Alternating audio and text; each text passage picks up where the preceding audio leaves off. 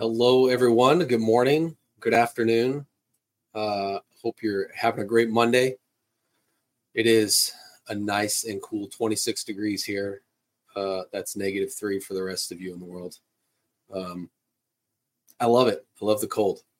I don't know why. We were just talking about asthma and how it affects me negatively, but I still love the cold. You go outside, it makes you feel like alive.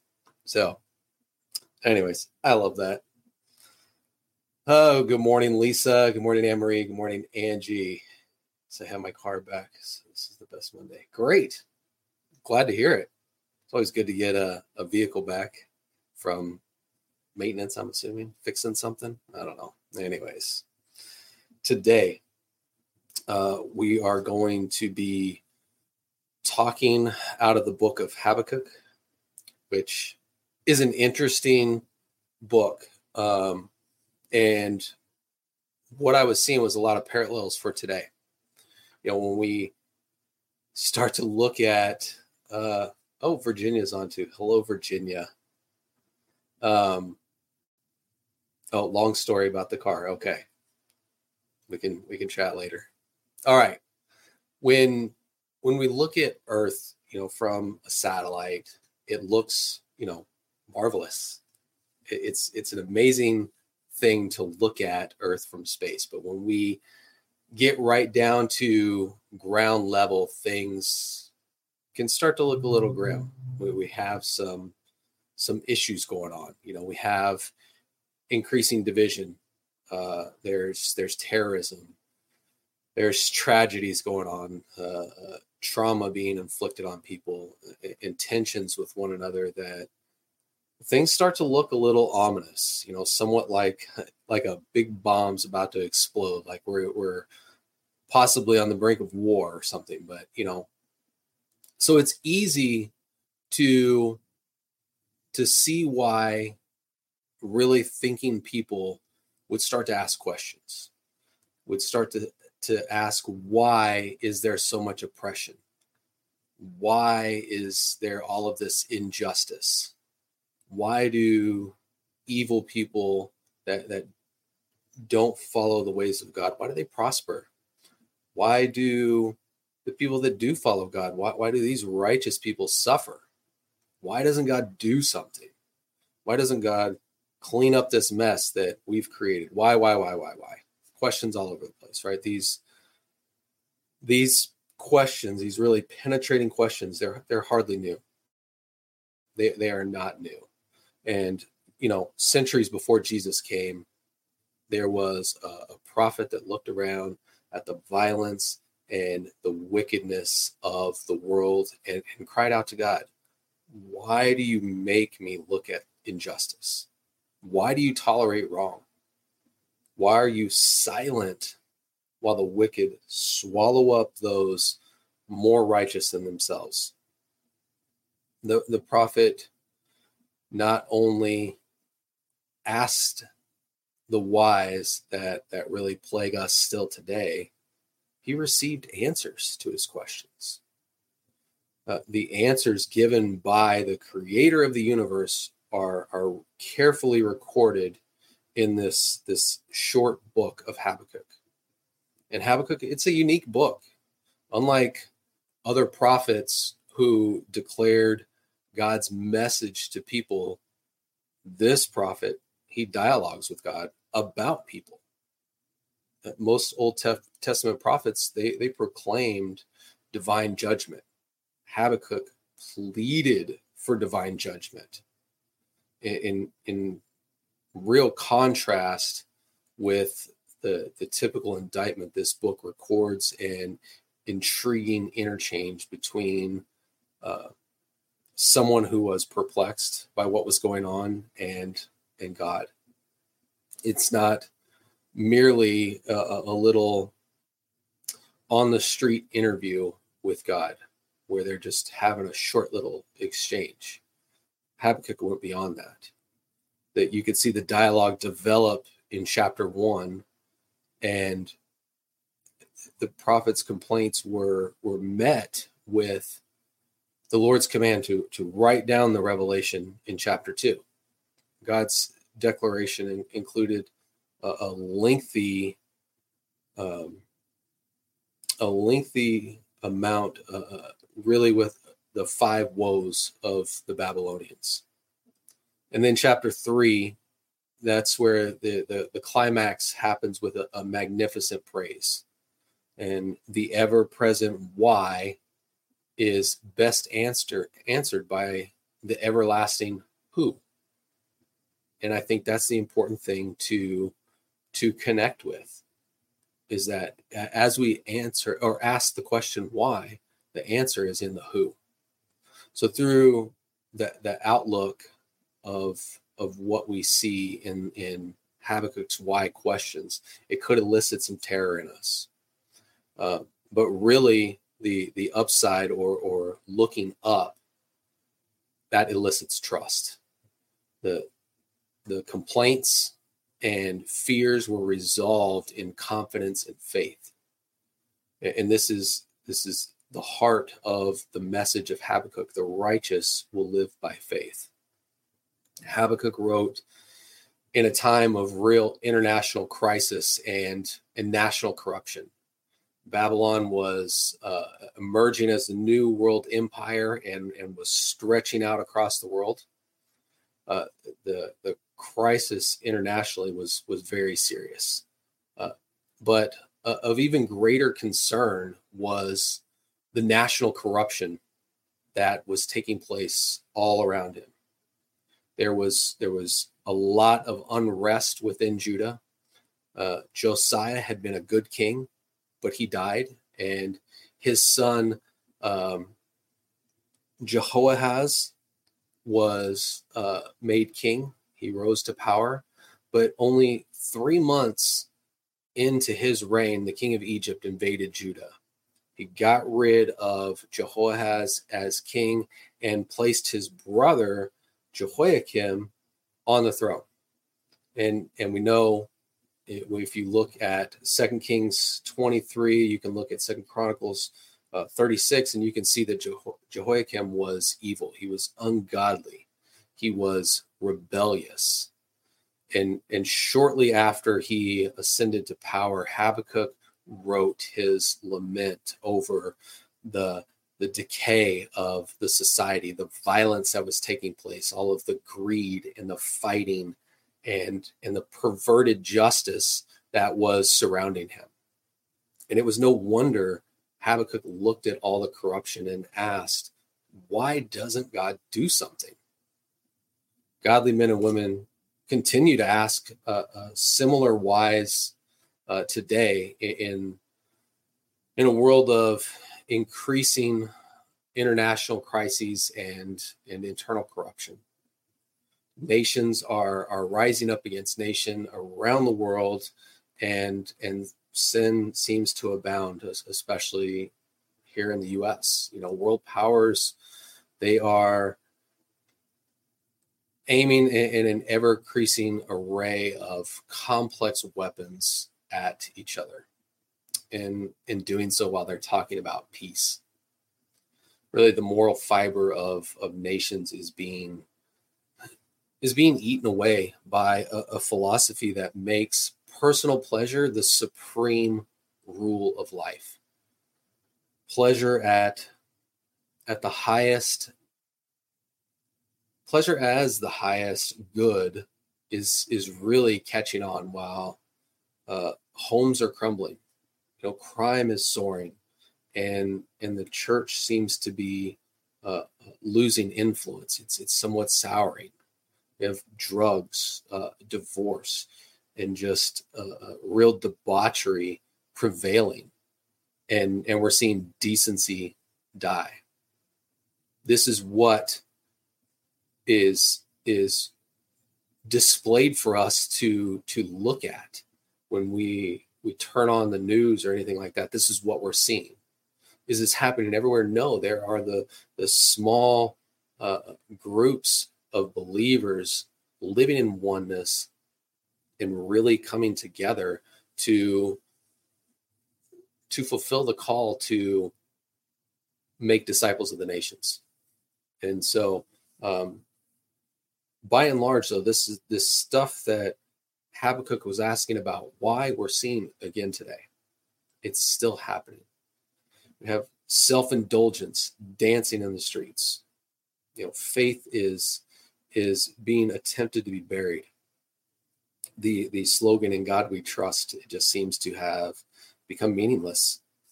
Just something meaningless stamped on currency.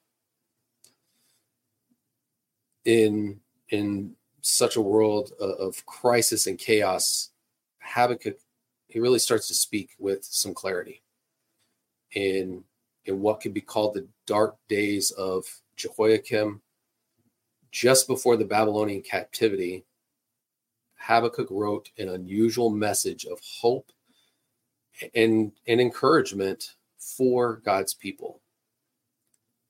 And, though doubts and confusion reign when sin really just runs rampant, an encounter with God can turn those doubts into devotion and all confusion into confidence. Habakkuk's book, it begins with an interrogation of God, but it ends as an intercession to God. Worry is transformed into worship. Fear turns to faith. Terror becomes trust. Hang-ups are resolved with hope, and anguish melts into adoration. What begins with a question mark really kind of ends with an exclamation point. The answers to Habakkuk's why, again, is who. His confusion when asking why all the conflict, it's resolved with his comprehension of who is in control, and that's God. Habakkuk, who complained over the unchecked sin in his country, was amazed at God's disclosure that he had already prepared an instrument to judge Judah, which was Babylon. Habakkuk was shocked. He expressed his dilemma to God and waited for an answer. He brought what was on his heart to God. He waited for God to answer. He didn't run off, didn't just spew and then run off again with no answers. This is a problem that we have today, and we've talked about this on these broadcasts throughout the week. We've talked about it on Sundays over and over and over again. You have to sit long enough to wait for the answer, to hear from God. What is it he's saying to you? You're asking questions. You're asking why. Why is this happening? Why is that taking place? Wait for an answer. The answer that came, Habakkuk was instructed to record. Learning of God's plan, really learning of God's plan to destroy Babylon, Habakkuk bowed in humble adoration. His prayer and hymn of praise followed. At the opening of chapter 2, Habakkuk had positioned himself to await God's reply and to determine how he might respond concerning his complaint. This is part of waiting, is how are you posturing yourself in that? Are you standing there postured, with your hands on your hips, kind of tapping your foot, waiting impatiently for God to respond? Or is there a posture of regard for who God is? So Habakkuk postured himself. He waited and recorded God's extensive reply. And now Habakkuk gives his response to God. It wasn't a protest. It was a prayer of praise as indicated by its title, a prayer of Habakkuk, the prophet. So let's go into Habakkuk chapter 3. I want to read through this. Habakkuk 3 says, a prayer of Habakkuk the prophet, according to Shigionoth.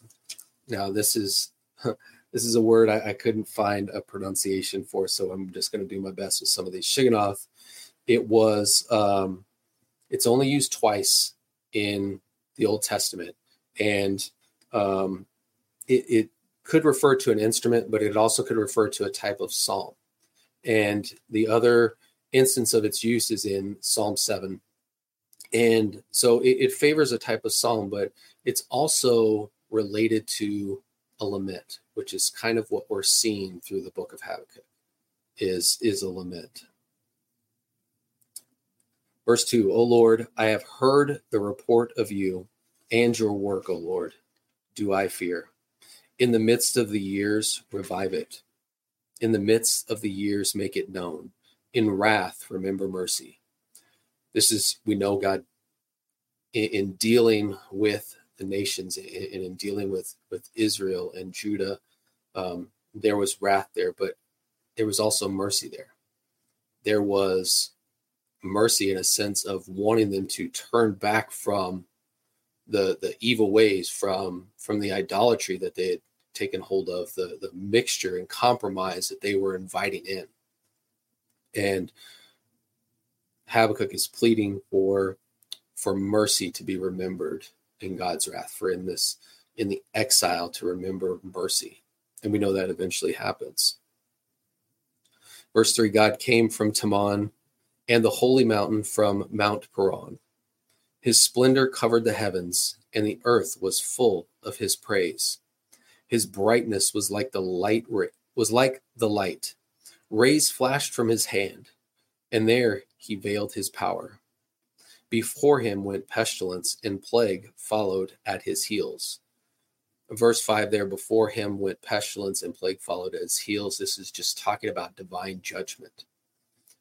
When you look at the Exodus, you're seeing a praise and somewhat a narrative in Habakkuk 3 of what took place when God brought his nation up out of Egypt. Verse 6, he stood and measured the earth. He looked and shook the nations. Then the eternal mountains were scattered. The everlasting hills sank low. His were the everlasting ways. I saw the tents of Cushan in affliction. The curtains of the land of Midian did tremble. Cushan, Midian, these were tribes near Edom, and basically they were seeing God's power and really were stricken with fear. Verse 8, was your wrath against the rivers, O Lord? Was your anger against the rivers, or your indignation against the sea? When you rode on your horses, on your chariot of salvation. When you think about this, the rivers mentioned twice in the sea. You can think about the Nile River turned to blood. You can think about the Red Sea being parted. You could think about the Jordan River being parted.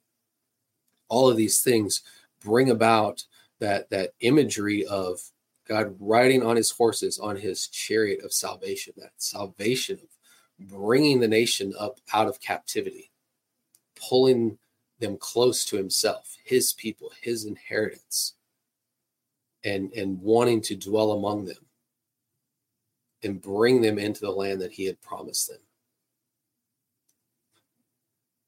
In doing that, he parted the Red Sea, parted the Jordan River, and one of the plagues was turning the Nile to blood. So that's what you could think about in imagery when you read verse 8 there. All right, verse 9, you stripped the sheath from your bow, calling for many arrows. You split the earth with rivers. The mountains saw you and writhed. The raging waters swept on. The deep gave forth its voice. It lifted its hands on high. This is God coming as a warrior to fight for his people. Verse 11 says, the sun and moon stood still in their place at the light of your arrows as they sped, at the flash of your glittering spear. You marched through the earth in fury. You threshed the nations in anger. So the sun and moon stood still. You can look at this in Joshua chapter 10 and see the victory there. This is God coming through and having victory as he shows up as a warrior for his nation. He threshed the nations in anger. He is separating the rest of the nations from Israel. You know, when you think about what took place at the threshing floor, there was a beating of the stalks to separate the wheat from the chaff. And it was thrown up and the chaff blown away. That's what you see here in imagery. We got to stop and think about these things. What is the picture that is being created here?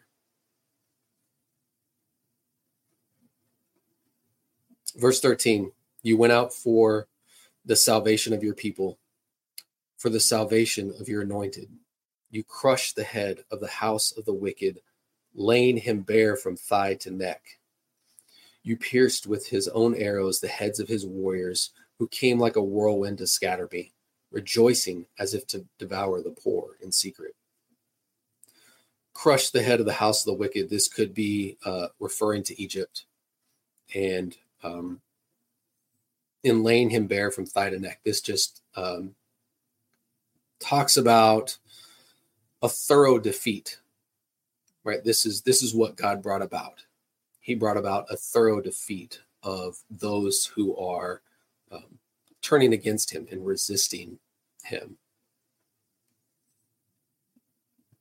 Verse 15, you trampled the sea with your horses, the surging of mighty waters. I hear, and my body trembles. My lips quiver at the sound. Rottenness enters my bones. My legs tremble beneath me. Yet I will quietly wait for the day of trouble to come upon people who invade us. So he's talking about the captivity that is to come, the invasion that is coming to the people of God. And he hears it. And he says his body trembles, his lips quiver at the sound. He is in awe. There is a fear of what God is doing there. And this is leading not to a fear of the unrighteous, but to a right regard for who God is. Really settling in to say, this is what is needed right now. All of the things that Habakkuk lays out, all of his why questions about why this is going on, why that's happening. Why are the wicked prospering and the righteous suffering? All of that, he is seeing what God's doing. And he, again, is now positioning himself a little bit differently. Before he positioned himself to listen, to record, to wait on what God was saying. Now he's positioning himself in praise. Yes, it sounds scary about what's happening when he says, rottenness enters my bones and my legs tremble beneath me. But there's a regard for what God is doing. There's an understanding of what needs to take place. He goes on in verse 17 and says, though the fig tree should not blossom, nor fruit be on the vines, the produce of the olive fail, and the fields yield no food. The flock be cut off from the fold, and there be no herd in the stalls. Yet I will rejoice in the Lord. I will take joy in the God of my salvation. God, the Lord, is my strength. He makes my feet like the deer's. He makes me tread on my high places. So interesting here. In the midst of his body trembling, his lips quivering, feeling the rottenness enter his bones, his legs trembling beneath him, he says, yet I will rejoice in the Lord. I will take joy in the God of my salvation. God, the Lord, is my strength. He's not trying to do any of this in his own ability. There is no allusion to his own strength, his own understanding. He is relying solely on God. In the midst of all the turmoil and sin that Habakkuk was seeing, he was determined to praise. And in all of the turmoil and sin that we are seeing today, we need to determine to praise. We can't, yes, there are going to be things that happen to us that don't seem fair. And that is a point where, like Habakkuk, we take that to God. We ask the questions, why? Why is this happening? Why, God? Why? But we don't just leave it at that. We don't just leave it at throwing complaints and whining, because that's what it gets into if we don't stop to position ourselves in waiting, to position ourselves to listen to what it is that God has to say. And on the backside of that, position ourselves to praise, regardless of what it is.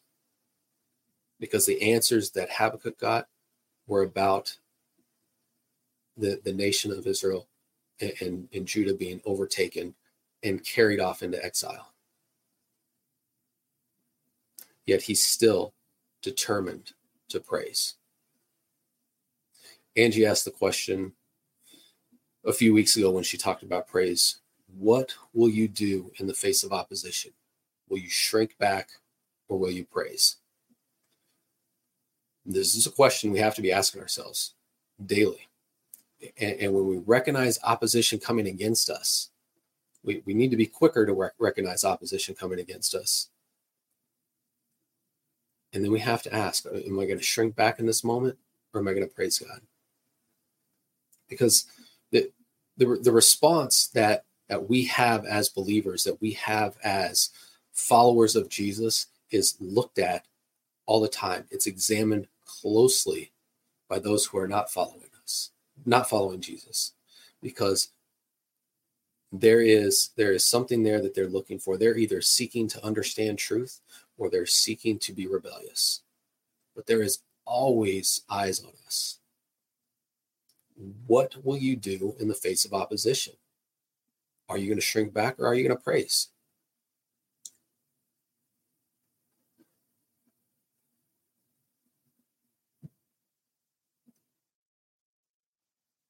One of the names out of Isaiah 9 for God is Mighty God. We have to remember that Mighty God has victory. He already has had a great victory. It's his. Jesus was victorious when he came to earth, regardless of how it presented to the people of that time. He had victory when he came to earth. His rule is everlasting.